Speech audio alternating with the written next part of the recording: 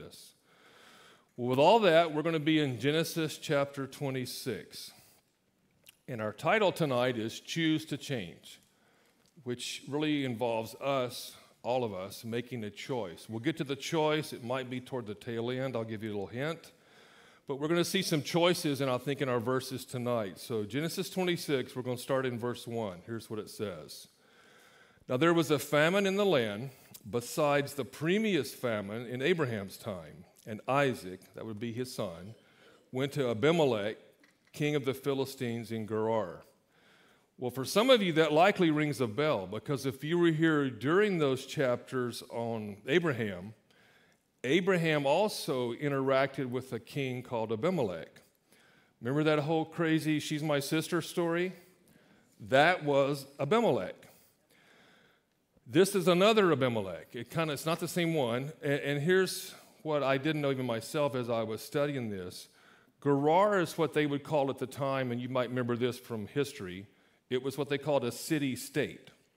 So Abimelech is not a name, it's really more like a title.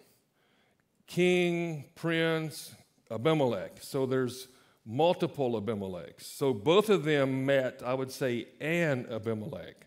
It's not the Abimelech, it's an Abimelech. So that's why you'll see that name more than once. Let's keep reading, verse 2. The Lord appeared to Isaac and said, "Do not," very strongly, "do not go down to Egypt." So apparently he's considering that, because God wouldn't have told him not to if he wasn't thinking about it. Live in the land where I tell you to live. In other words, stay put.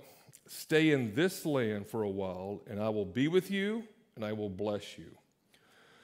Well, 2 weeks ago, when we talked about the search for a wife, when he went to find Rebekah, I think I told us that night that as far as we know in Scripture, Isaac never left the promised land.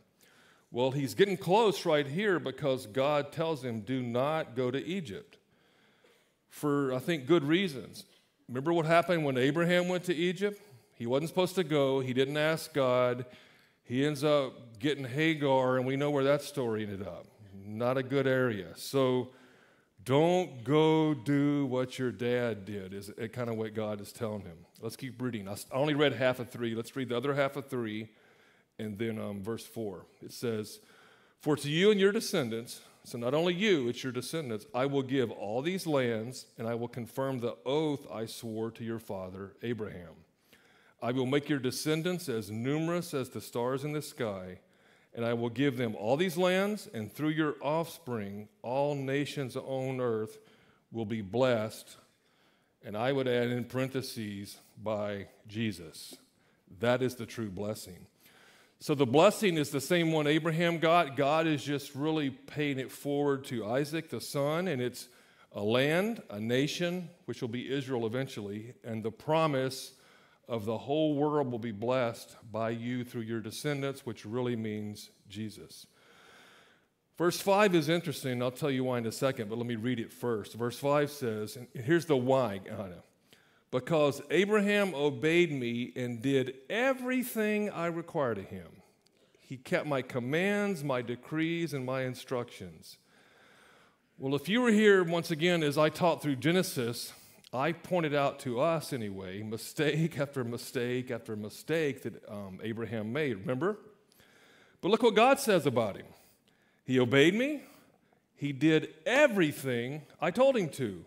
He kept my commands, and he followed my instructions. Well, not by my calculations did he do that, but see, that doesn't matter, which brings up our first point if you're taking notes tonight. It doesn't matter what I think. It doesn't matter what you think. What matters is what God thinks. God's opinion's what matters. Not mine, not yours. Ours are really irrelevant. God sees Abraham as being completely obedient, even if we don't. And let me read a verse. I'm not going to put it on the screen, but back in Genesis 15:6 is a good summary of that concept. Here's what 15:6 says. Abram, back then he was Abram, not Abraham. Abram believed the Lord, and he credited it to him as righteousness. So God saw Abram, or Abraham later, as being righteous, which really means he was in a right relationship with the Lord. Now, many people in our world right now, even they claim, I'm a believer. If you ask them, do you believe in God? Yeah, I believe. Well, are you doing anything that would look like you believe? In other words, are you obeying God, following His commands? Are you in some kind of small group? Do you attend a weekly service that's teaching God's Word? Are you obeying God's instruction manual for life? Well, no, but I believe. That really won't get you anywhere, is what God's Word says. In other words, they want God's promises. They don't want to be in that right relationship because there is a commitment of obedience that's involved. So what does that right relationship mean? I kind of give you one hint already. It's obedience. And by obedience, I mean a willful obedience. In other words, we want to obey. We want to please our Heavenly Father, not because we have to, because in our heart we want to. That's a huge difference. And then we also have faith. And that faith would be trusting God completely with anything and everything in our life, 100%. All the good, all the bad, all the ugly, complete faith, 100%. That's how we end up in that right relationship. But back to verse 5, it says, God saw Abraham as being in complete obedience. He did everything I told him to, followed all my instructions. How could that be? Well, it's because of a term we hear sometime in Christianity called justification. And way back when we taught Romans, I was the one that taught that night where justification came up. So I want to kind of revisit it for a second because you'll sometimes hear people banter that term around, justified, justification, and maybe you don't quite know exactly what that means. So let's look at it on the screen together. This will make it crystal clear and real easy. God is the righteous judge. He never makes mistakes. He is righteous. So God is proclaiming to us in that verse that Abraham is righteous, but he proclaims the same thing about you and I. It's because of Jesus. Because of, if we believe in Christ, as that sentence says, even though we're still sinners, we are now righteous because of Jesus, as far as how God sees us. That's a blessing, is it not? Yes. God, He doesn't just believe that we're righteous. He sees us as being sinless. He sees us as being righteous, even though we're still sinners. It's because we're in Christ, in Jesus. Jesus is our Lord, not just our Savior. We all like Savior, but if He's our Lord, in other words, we're following Him to the best of our abilities, we're committed to obeying Him to the best of our abilities, and ask the Holy Spirit to help us when we fail, we are in that right relationship. But number 3 is maybe the best part of all. It doesn't excuse our sin. It doesn't ignore it. It doesn't definitely endorse it. But here's the real key. It changes how God sees us, sees our sin, sees you and me. He sees us differently because we're justified. And I'll tell you why in a second. Because really, in a way, something changed. When we became justified, something changed. So the question becomes, then what changed? Well, we changed, but sometimes we're a slow work in progress, aren't we? Something changed dramatically for us because our sin is not just forgiven, it's been erased. Erased. Like, you ever seen that commercial with the magic eraser that's on TV all the time right now? That's your sin. Next time you see that commercial, think about justification. That's your sin. It's been erased like it was never there. So if you're taking notes, here's another quick point already. Then we'll pause for a little bit in between points. Thanks to Jesus, got to give the credit where credit's due. Thanks to Jesus, we're not just forgiven. It's like our sin never happened. Wow, exactly. Wow. Can you even imagine that? How can that be? Because here's the thing. We still remember our own sin, don't we? We shouldn't. Scripture says not to, but we're simple people. We do. God does not. To Him, it never, ever, ever happened because of Jesus' blood on the cross. It's not covered up. It's removed. It's gone. It's erased. And it's not magic. It's Holy Spirit erased. It's not a magic eraser. But that commercial can remind you, your sin, thanks to Jesus, does not exist. So if we remember it, by the way, where's it coming from? Who's whispering in your ear when you remember it? The enemy, exactly. So don't let the enemy deceive you. That's not of God. That's of the enemy. God sees it because you were justified. All you watching online, you're justified. It never happened. That's a wow moment, I would say. It's hard almost, because we're humans, our brains don't comprehend that sometimes. We say we do, I can sit up here and tell you we do, but really we don't. That's a God thing, like it truly never happened. Thanks to Jesus, amen. Let's keep reading, back to verse 6. So Isaac stayed in Gerar. Well, he didn't go to Egypt, but he really didn't go back to where he's supposed to be yet either. He's not back in what I would call the real promised land. At best, he's on the fringes of it. He's in Philistine territory. That's what I mean by that. He's still in pagan Philistine territory. Let's keep reading, verse 7. It's going to be a familiar story, by the way. It's going to sound like deja vu almost. When the men of that place, in other words, in Gerar, asked him about his wife, he said, look what he says, she's my sister. Does that sound familiar? And look at the reason, the same reason Abraham did it. Because he was afraid to say, she's my wife. He thought, the enemy put this idea in his head, by the way, the men of this place might kill me on account of Rebekah because she's beautiful. OMG. What is he thinking? Did he not talk to his dad about this? Did he not hear the family history of this, she's my sister, twice? Abraham did it twice. Here we go again. Maybe Abraham never admitted to it. Who knows? Maybe, in the family circle, that's probably not a story you're going to be willingly telling about how you lied and told everybody, your wife was your sister. But he's clearly making the same mistakes as his father did. Which brings up a question we get as pastors sometime. People will ask us sometime about generational curses. You ever heard that term? Well, just so we're clear, because we're going to teach on it for a second. The Bible does not teach that people, especially New Testament people, are under what I would call a generational curse. And we'll look at a verse in a minute. But even in the Old Testament, under the law, when it does mention punishing children for the parents' sin, it's really to a specific people, which is Israel, or the Jews, and it's for a specific sin of making and worshiping and bowing down to idols.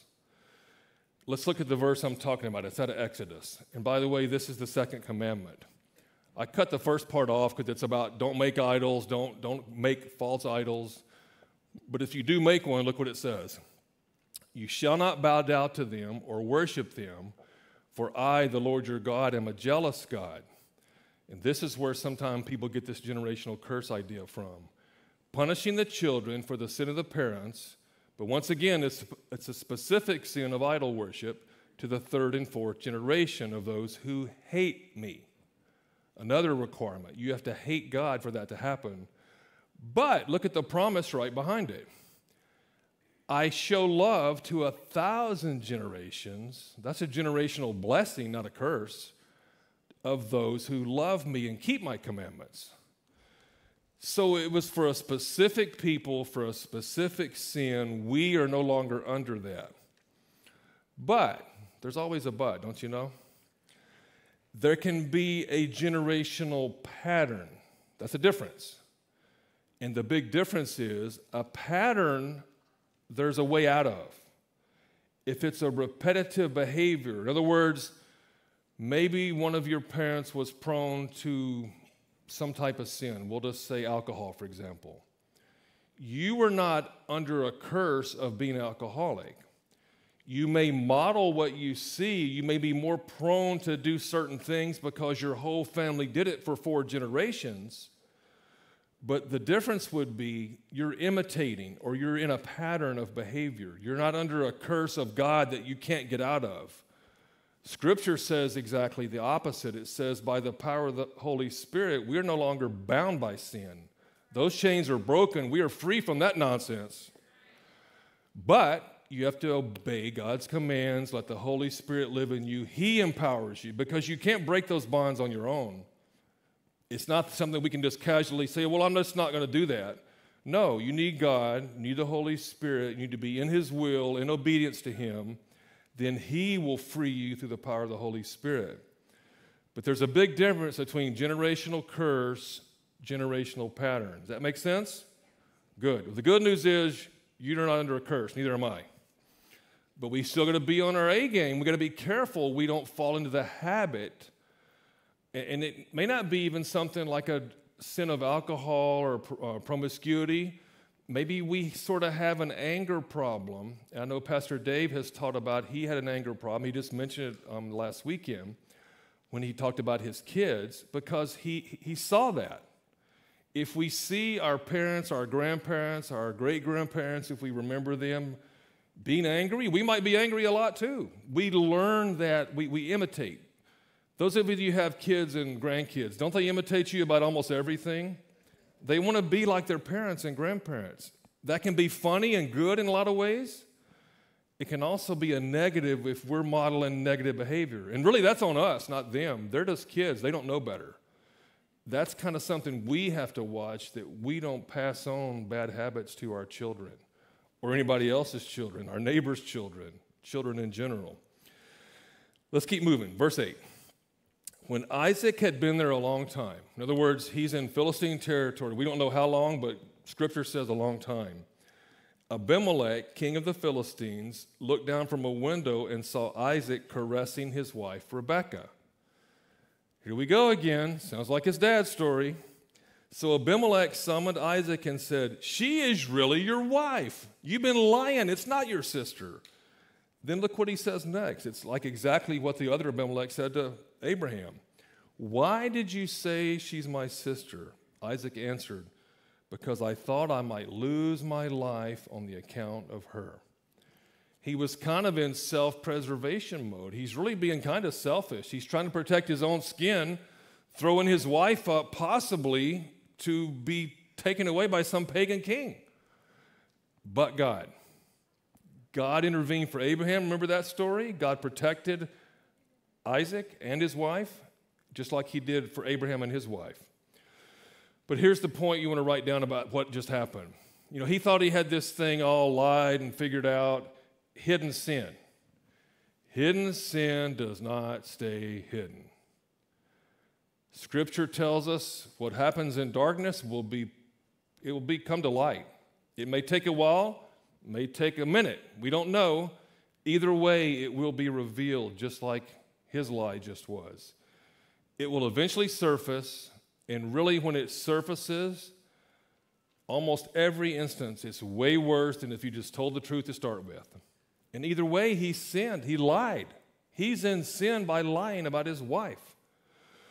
Look what Abimelech asked him next, verse 10. "What is this you have done to us?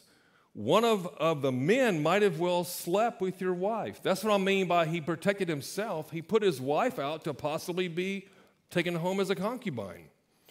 "You would have brought guilt upon us." These are pagans, by the way. The pagans are rebuking Isaac. Verse 11, "So Abimelech gave orders to all the people. Anyone who harms this man or his wife," I can just imagine, "or his wife will surely be put to death."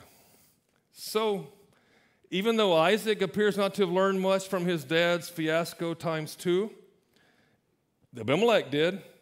The other Abimelech must have told this one about it, and he's doing the same thing. "You did this. You almost made us sin. You almost caused us to get in trouble. What have you done to us?" But God intervenes. He tells the people, don't touch her.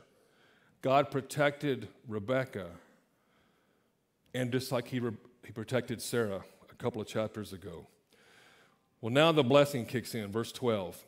"Isaac planted crops in that land, and the same year reaped 100-fold, so 100 times what he planted, because the Lord blessed him." We just read about that blessing a few verses back. "The man, Isaac, became very rich, and his wealth continued to grow until he became very wealthy." That will be a problem. The blessing is in action. He's becoming wealthy. He has a lot of possessions, a lot of flocks, a lot of herds, a lot of land, it sounds like.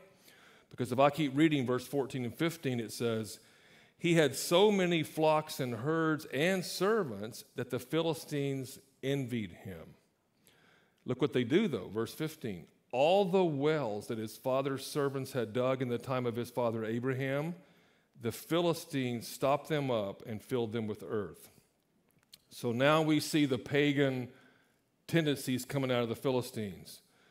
Envy, jealousy, coveting, conflict. They don't like that he's successful. And they're going to try to get him back by wrecking his well. Probably some of you in this room have a well, but if it breaks, you can call a repairman, you can get a new pump delivered, there's a guy you could call. In these days, that was a different story. To ruin your well was really to ruin your life. No water, no you. It's a big problem. And I try to think of a modern equivalency that we could maybe compare it to, since we don't quite relate the well thing. The closest I could get, you might can think of one on your own, would be if I tried to cause one of you to go bankrupt. Not that I would do that, by the way. God is watching, but if I tried to cause bankruptcy, that would be like, in this case, stopping up your well. That's probably about close as we could get. It was really bad. So this is not a casual thing, is my point. Look what happens next. Then the king calls him in, verse 16. Then Abimelech said to Isaac, move away from us. You got to get out of here. You have become too powerful. You're too rich, too many servants, too many herds. Get out of here. So Isaac moved away from there and encamped in the valley of Gerar, where he settled. So he didn't go very far. I didn't put us up a map, but he only goes from the city of Gerar to the valley of Gerar. Doesn't sound very far, does it? Probably a little distance, but enough to get the herds some grazing space. But my real point is, he's still in Philistine territory. He has not gone back to where he's supposed to be even yet. But he is going to get busy and try to work on what they've been wrecking. Verse 18 says, Isaac reopened the wells that had been dug in the time of his father Abraham, which the Philistines had stopped up after Abraham died, and he gave them the same names his father had given them. So even though verse 18 is talking about wells, and like I said, probably some of us have wells, but it's not our livelihood, I think there's a spiritual kind of component that reminds us of some things, and here's what I came up with. Things in life will break down. Things including us, by the way. We break down, don't we? Yes. You're only old as you feel, though. Remember that. Things will eventually fall apart. Our stuff, but also me. We fall apart too, don't we? And last but not least, these wells, I would kind of put them in the category of a good thing, a good work. Even a good work will eventually have to be redone. You know, a good example of that, years ago, if some of you were here, we had older cameras, but they weren't HD. Remember those, some of you? We kind of had a campaign to raise funds for that, and a lot of you helped. It was a good thing. Our cameras were good, but they wore out, they became obsolete, there was no parts available, so even a good thing will occasionally have to be redone. If you guys keep coming on Wednesday night like you're doing so well, you're going to wear these seat covers off. We're going to have to redo these seat covers, but that would be a good problem, wouldn't it? Yes, it would, and the weekends are booming too, by the way. So even good works have to be redone. It's not really a negative. But verse 18 even really has a better spiritual application. Think about the well and water. What did Jesus say he was? Living water. Let's think of these wells more as living water. And let's look at a verse. John 4:14. This is Jesus. You know the verse. Whoever drinks the water I give will never thirst. Indeed, the water I give them will become in them a spring of water, living water, welling up to eternal life. But now, if we apply the living water idea to the wells that just got stopped up, there's kind of a warning for us, I think. Nobody maintained those wells. That's what happened to them. If we don't maintain our well, which is our faith in a way, our living water is our faith in Jesus, our well can dry up. It's natural to have kind of highs and lows in our spirituality, by the way. So don't beat yourself up and condemn yourself if you're feeling kind of spiritually at a low point. God will get you back up. But if we don't maintain it at all, and by the way, you're maintaining it right now and on the weekend, and you're in Bible studies, you're in small groups, you're maintaining your well by just being here and we're studying the Word together. So yours aren't going to dry up, but don't miss next week. Just kidding. But look at the next one. The enemy's goal, what the enemy do? The enemy stopped up their well. He wants to stop up your well and my well. He wants to stop up our faith. He wants to make it a closed up dry hole that has no living water in it. That's the enemy's goal. But look at the last one, the good news for us. You're God's workers, I'm God's worker, we're all in this together, we're all equal, remember? God's workers, in our story, it was Isaac and his servants, they reopened a closed well. We might be the one that reopens our friend's well. Maybe you have a family member, a friend who's really lost their faith. They've had a death in the family. They've been divorced. Their relationship has gone bad. Their finances are terrible. They've gone bankrupt even, we'll say. Their faith is at an all-time low, and it's almost stopped up. You might be the encouraging factor to encourage them, pray with them, redirect them back to God, and just tell them, God didn't forget about you. We, by prayer and the Holy Spirit, can help reopen our well, but also the wells of others. So don't miss that opportunity. Maybe you, as I'm even saying that, some of you think about a friend whose faith is really down. Maybe God is using this analogy to prompt you to pray for them, call them, text them, message them, encourage them. That little text of encouragement might be what they need to reopen their well of faith. Back to our text, verse 19. Isaac's servants dug in the valley and discovered a well of fresh water. But the herders of Gerar quarreled with those of Isaac, and they argued, saying, "This water is ours," even though his servants just dug it. So he named the well Esek, which means dispute, because they disputed with him about this well. So he moves on a little bit. Verse 21, they dug another well, but this well, the herders also quarreled over that one, so he named it Sitnah. Sitnah means opposition. So there's a well called dispute, well called opposition. I would say it's time to move away from those two, wouldn't you? But those two verses also have some spiritual application, I think. Look what, and we should see these people, these Philistines, these herders, they're in our story here, I think a picture of the enemies of God. Look what they're doing. They're in conflict with God's people. So the enemy wants to be in conflict with you because you're believers, you're on God's team. They're not. They want to be in conflict with you. Don't be surprised by that. It's just going to happen. Doesn't mean we conflict back, though, by the way. It just means they're in conflict with us. The enemies of God in this story, they're opposing God's work. They're trying to mess these wells up and argue and take what's not rightfully theirs. Another classic technique of the enemy, to oppose the work of the Lord. Last but not least, maybe the main one, the enemies of God do not want you or me to find or to have living water. If our wells are living water, because two of those wells, they found it, but they didn't want them to have it. They argued until they left and took it away. They took their living water in a way. The enemy wants to do the same thing to you. He does not want you to have living water. He wants to distract you. He wants to tell you God doesn't love you. He wants to condemn you. He wants to tell you you have a generational curse.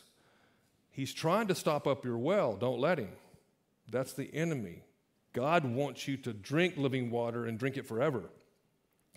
Let's keep reading. So what does Isaac do?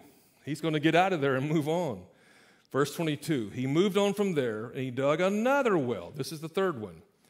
This time it says no one quarreled over it. I guess 2 was enough for those guys. He named it Rehoboth, which means room. In other words, now we have plenty of room.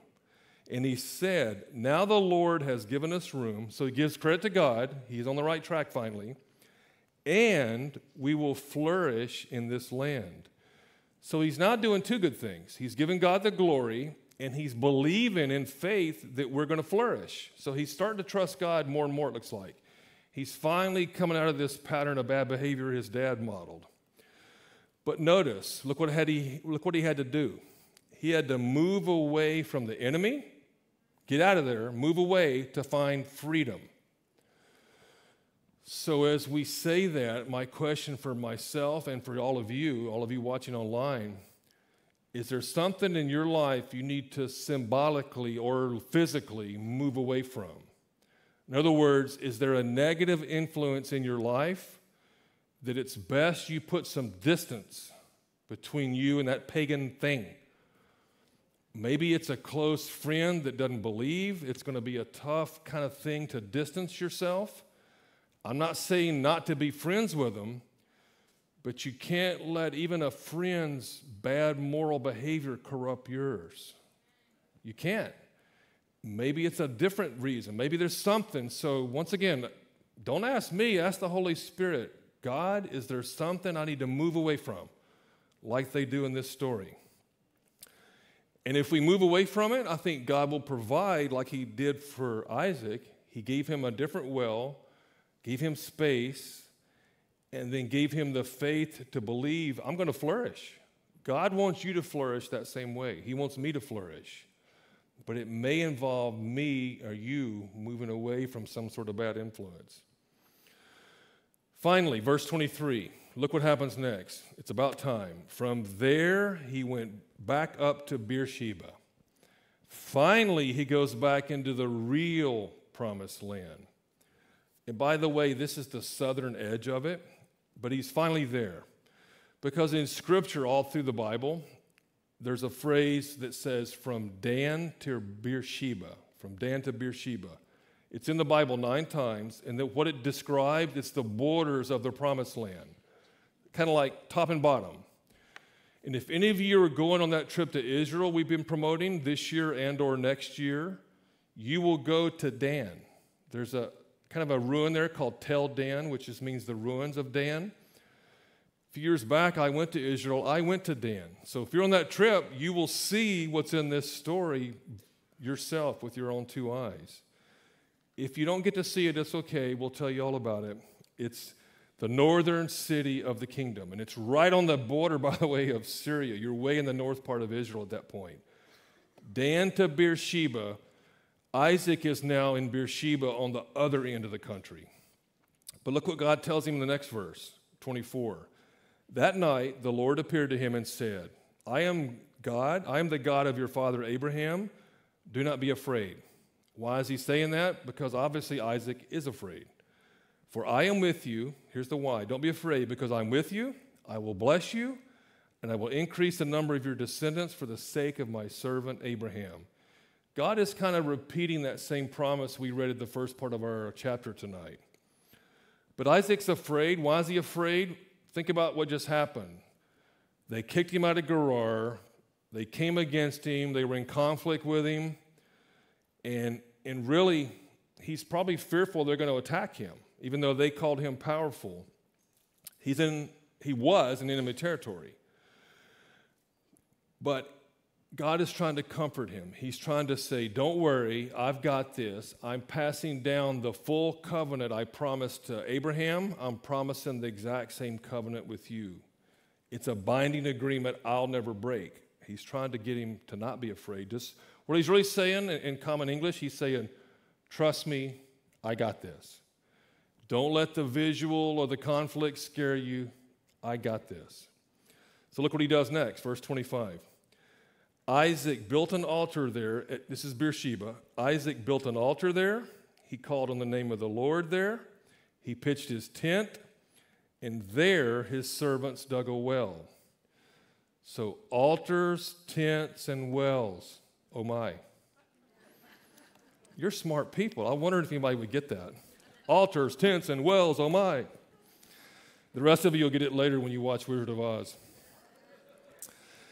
So finally we see Isaac doing some good stuff. He apparently has modeled a few good behaviors. It's a good contrast between those bad behaviors. He called on the name of the Lord. In other words, he worshiped God. We worship God as we started our night tonight. He built an altar. We don't really build altars anymore, but I would encourage all of us, myself included, remember what God has done in your life. Remember it. That's why he built an altar. He wanted a visual memory. Hopefully, we don't need a visual. Our memory should be right here and right here. Remember what the Lord has done. And we started tonight praying by maybe some of you are challenged this week by some sort of obstacle, mountain, hindrance. The way we get past those mountains sometime is remember how God got you out of the last one. Remember what he did in your life in the past. Remember how he blessed you, and just take faith he'll do it again. That's what Isaac is doing here. And last but not least, he pitched his tent. Any of you got tents in the parking lot? Yes, amen. Probably not. I think you're pulling my leg, Andrea.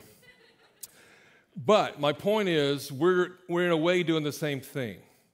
He pitched a tent to stay near what he thought he thinks God is here. I'm pitching a tent. I'm staying near God. Symbolically, we're pitching our tent tonight by being here and studying his word. You are pitching a tent, whether you know it or not, in God's house by listening and studying this. So we are camping out with God right now, funny as that sounds. Our last main point, if you're taking notes, what we should do. This is a good memory. You can put this on your refrigerator maybe. We need to be worshiping God, not just at church, worshiping, praising, thanking him regularly, all day long, at least daily, hopefully multiple times a day. We want to remember what he already did for us, remember what he has done, but also have faith that he's going to do that again. And then we need to stay in his presence. And we really don't stay in his presence by being at church, by the way. This is a building. We stay in his presence by staying in his word. We hold his commands near and dear to our hearts. The Pharisees had phylacteries where they tied them on their forehead. If you like, tie a Bible on your forehead and walk around, but it may not help you remember it much. You're much better off to read it. Read it, and not just read it, apply it. Apply it to your daily life, because this book has all the things we need. As I said earlier, it's our instruction manual for life. So worship, remember, and stay in his presence. Next verse, 26. Meanwhile, back to Abimelech. Abimelech had come to him from Gerar with Ahuzah, his personal advisor, and Phicol, the commander of his forces. So he's got all his key big leaders with him. Isaac asked them, "Why have you come to me? I got away from you like you told me. I've moved all the way back to Beersheba. Why have you come to me since you were hostile to me?" Many translations, some of you may have a Bible that says that, say, "Since you hated me." It's really more than hostile. Why have you come here since you hate me? And you sent me away. So we kind of get an idea why he's afraid. Look what they answer in verse 28. We saw clearly, we didn't wonder, we saw clearly that the Lord was with you. So we said, maybe they're afraid now, there ought to be a sworn agreement between us and you. Let us make a treaty with you. A treaty that you will do us no harm, just as we did not harm you, but always treated you well and sent you away peacefully. Partially true, but remember they did say, don't touch his wife or we're going to kill whoever does. So that's at least partial right. And they are pagans, so they're not really bound to our requirements like we are anyway. So they treat him at least fairly well. They just ran him off and stole his water. But we notice God is with you, and I'm going to finish that verse, and now you are blessed by the Lord.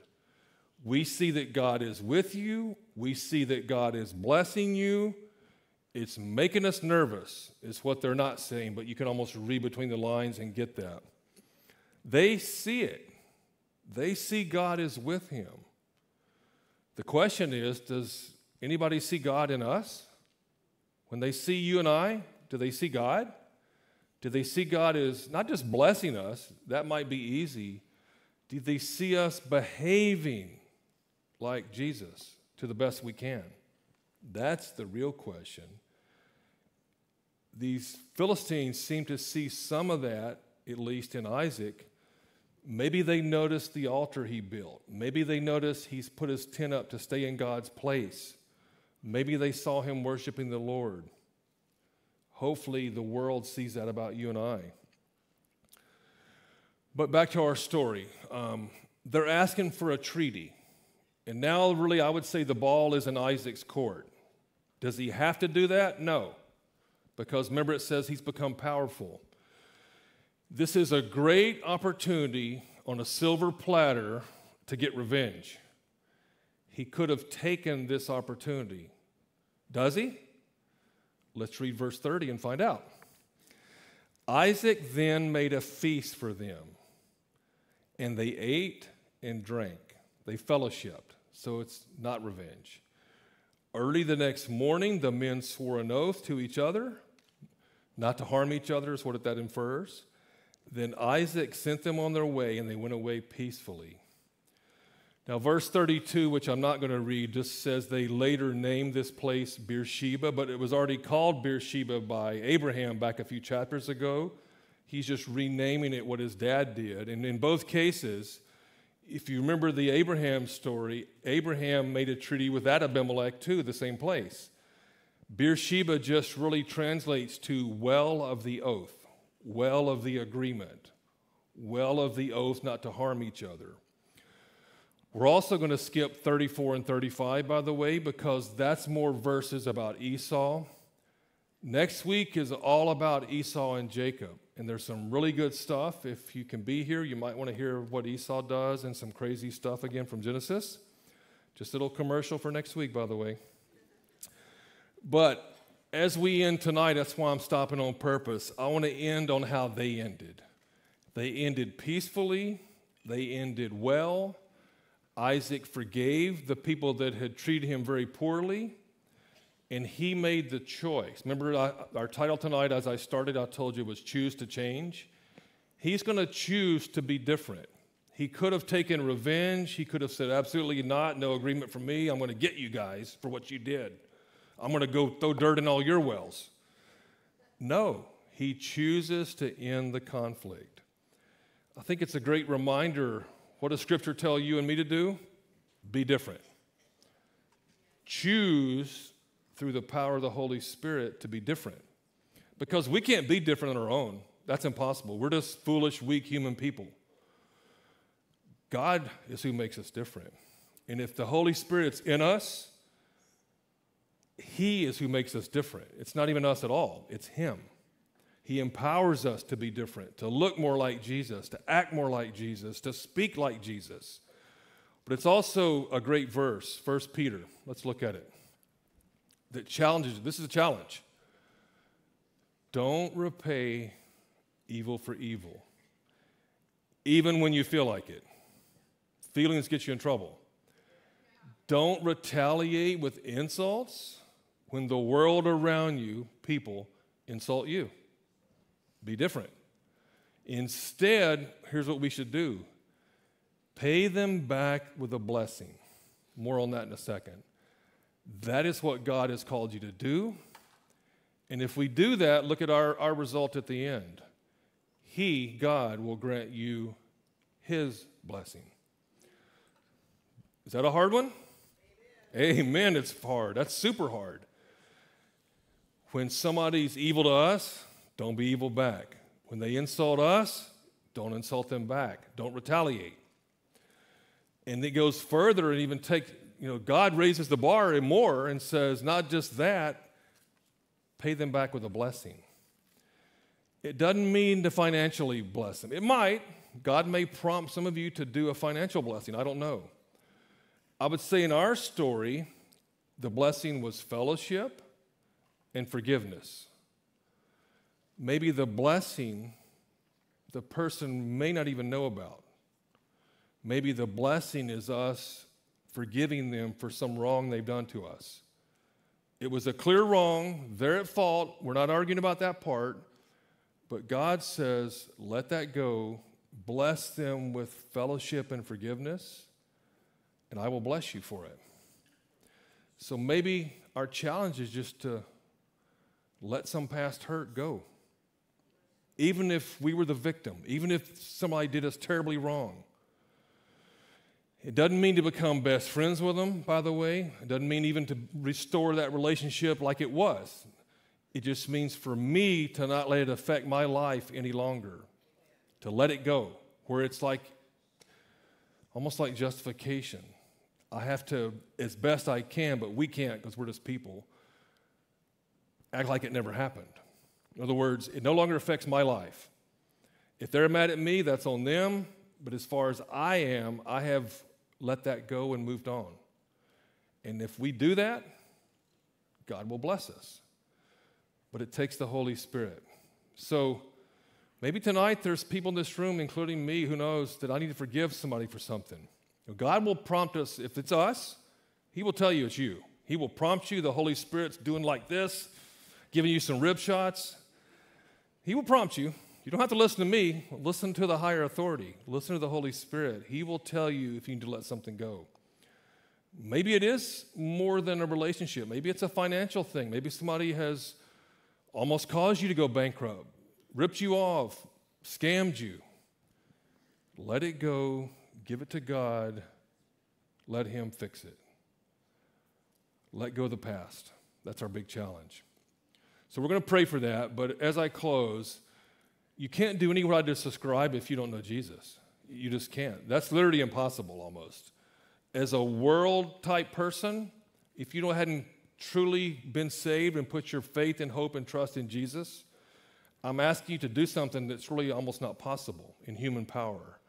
So if you need to maybe rededicate your life, maybe you used to follow, but you don't follow anymore. Maybe you're just here tonight because you want to get out of the rain for a minute. God brought you here for a reason. Maybe you're watching online. There's a number to call.